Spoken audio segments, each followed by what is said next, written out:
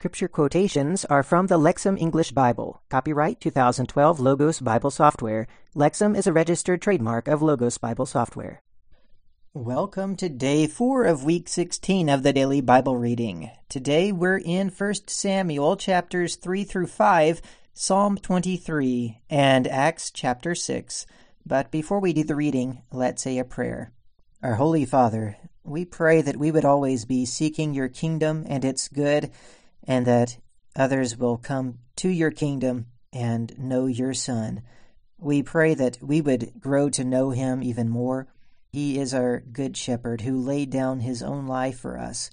We pray that as we are his sheep, that we would truly follow him and enjoy the great blessings that come from being his sheep.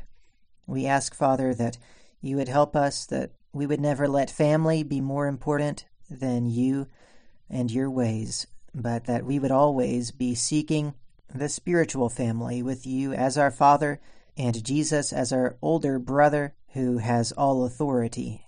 We pray this in his name. Amen. All right, let's begin our reading in 1 Samuel chapter 3.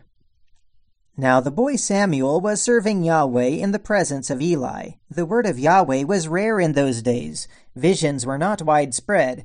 And then one day, when Eli was lying in his place, now his eyes had begun to grow weak so that he was not able to see, and the lamp of God had not yet gone out, Samuel was lying in the temple of Yahweh where the ark of God was.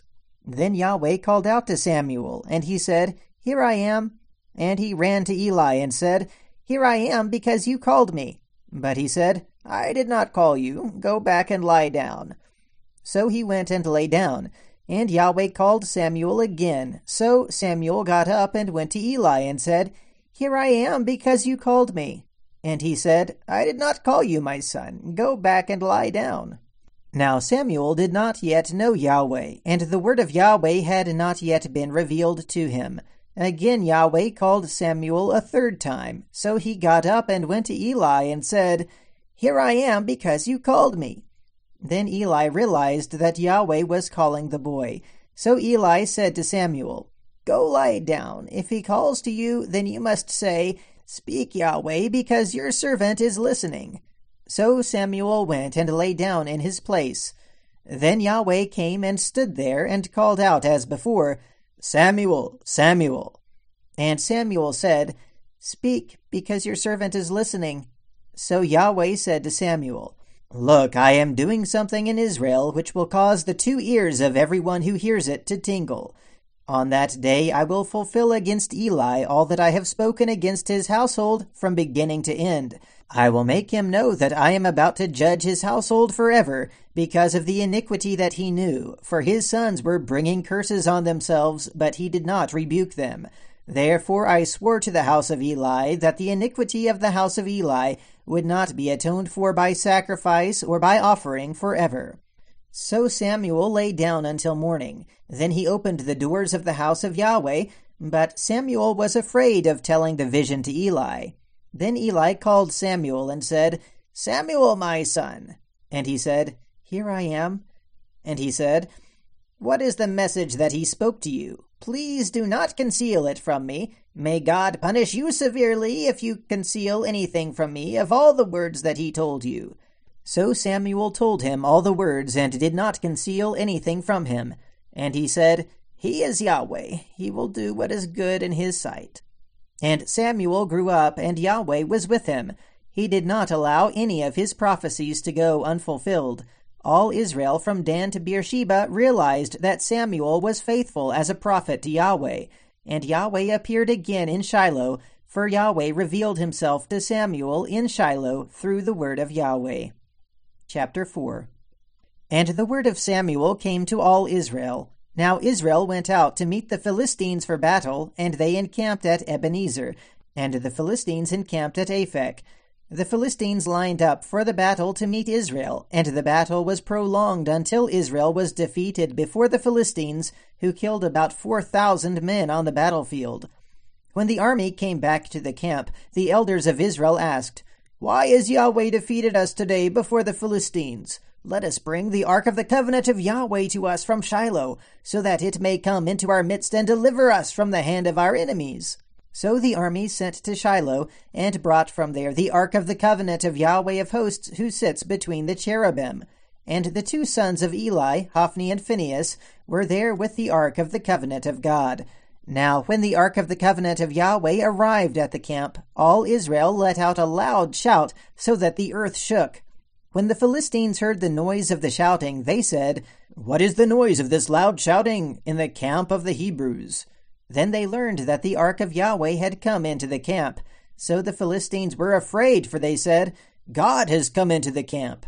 And they said, "Woe to us, for this has never happened before. Woe to us! Who can deliver us from the hand of these mighty gods? These are the same gods who struck the Egyptians with all sorts of plagues in the desert.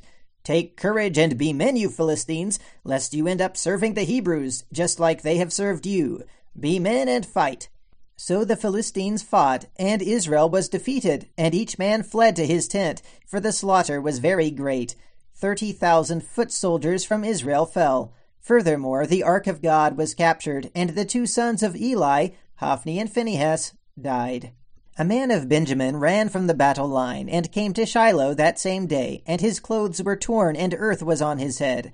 When he came, there was Eli sitting on his chair by the side of the road, watching, because his heart was anxious about the ark of God. Now the man had come to give his report in the city, and all the city cried out. When Eli heard the noise of the outcry, he said, "What is the noise of this commotion?" Then the man came quickly and told Eli. Now Eli was 98 years old, and his eyes stayed fixed ahead, and he was not able to see. And the man said to Eli, "I am the one who has come from the battle line. I have fled today from the battle line." And he said, "What exactly happened, my son?" Then the messenger answered and said, "Israel has fled before the Philistines.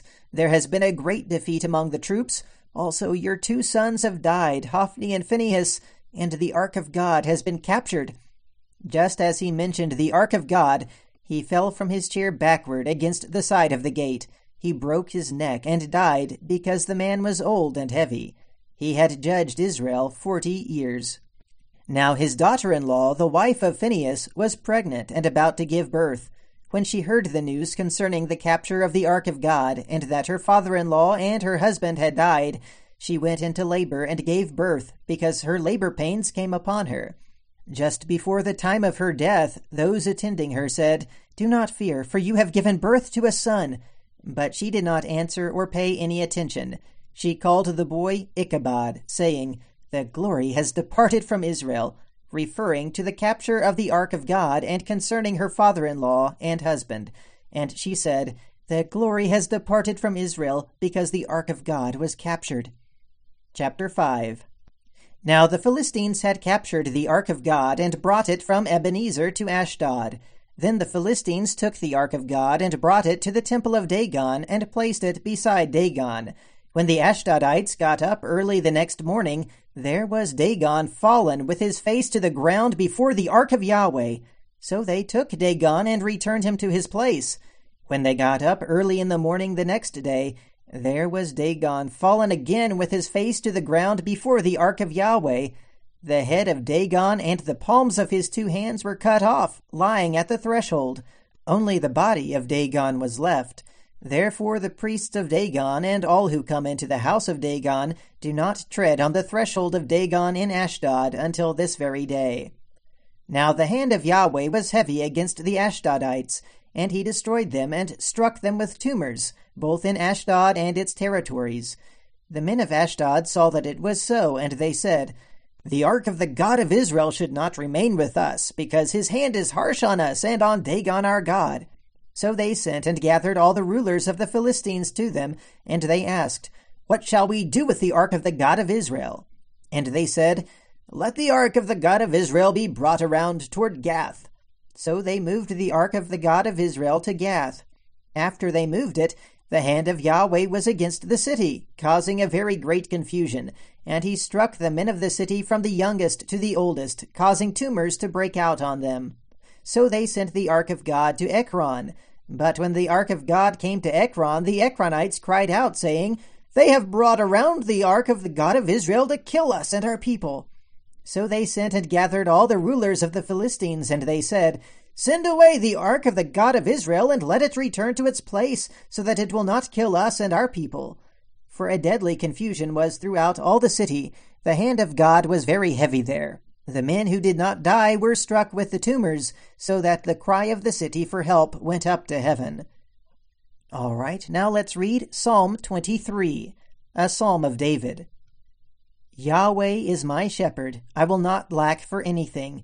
In grassy pastures he makes me lie down.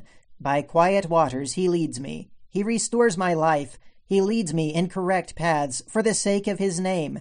Even when I walk in a dark valley, I will fear no evil, because you are with me. Your rod and your staff, they comfort me. You prepare before me a table in the presence of my oppressors. You anoint my head with oil. My cup is overflowing. Surely goodness and loyal love will pursue me all the days of my life, and I will stay in the house of Yahweh for a very long time. All right, now let's read Acts chapter 6. Now in these days, as the disciples were increasing in number, a complaint arose by the Greek-speaking Jews against the Hebraic Jews, because their widows were being overlooked in the daily distribution of food.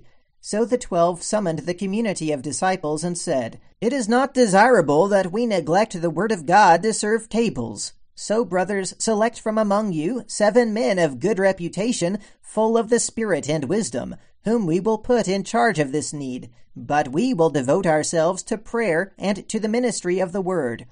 And the statement pleased the whole group, and they chose Stephen, a man full of faith and of the Holy Spirit, and Philip, and Prochorus, and Nicanor, and Timon, and Parmenas, and Nicholas, a convert from Antioch, whom they stood before the apostles. And they prayed and laid their hands on them. And the word of God kept spreading, and the number of disciples in Jerusalem was increasing greatly, and a large number of priests began obeying the faith. Now Stephen, full of grace and power, was performing great wonders and signs among the people. But some of those from the synagogue of the freedmen, as it was called, both Cyrenians and Alexandrians, and those from Cilicia and Asia, stood up and disputed with Stephen. And they were not able to resist the wisdom and the spirit with which he was speaking. Then they secretly instigated men who said, "We have heard him speaking blasphemous words against Moses and God." And they incited the people and the elders and the scribes, and they came up and seized him, and brought him to the Sanhedrin. And they put forward false witnesses, who said, "This man does not stop speaking words against the holy place and the law. For we have heard him saying that this Nazarene, Jesus, will destroy this place, and will change the customs that Moses handed down to us." And as they looked intently at him, all those who were sitting in the Sanhedrin saw his face was like the face of an angel. All right. That's the reading for today. Until next time, keep meditating on the Word of God.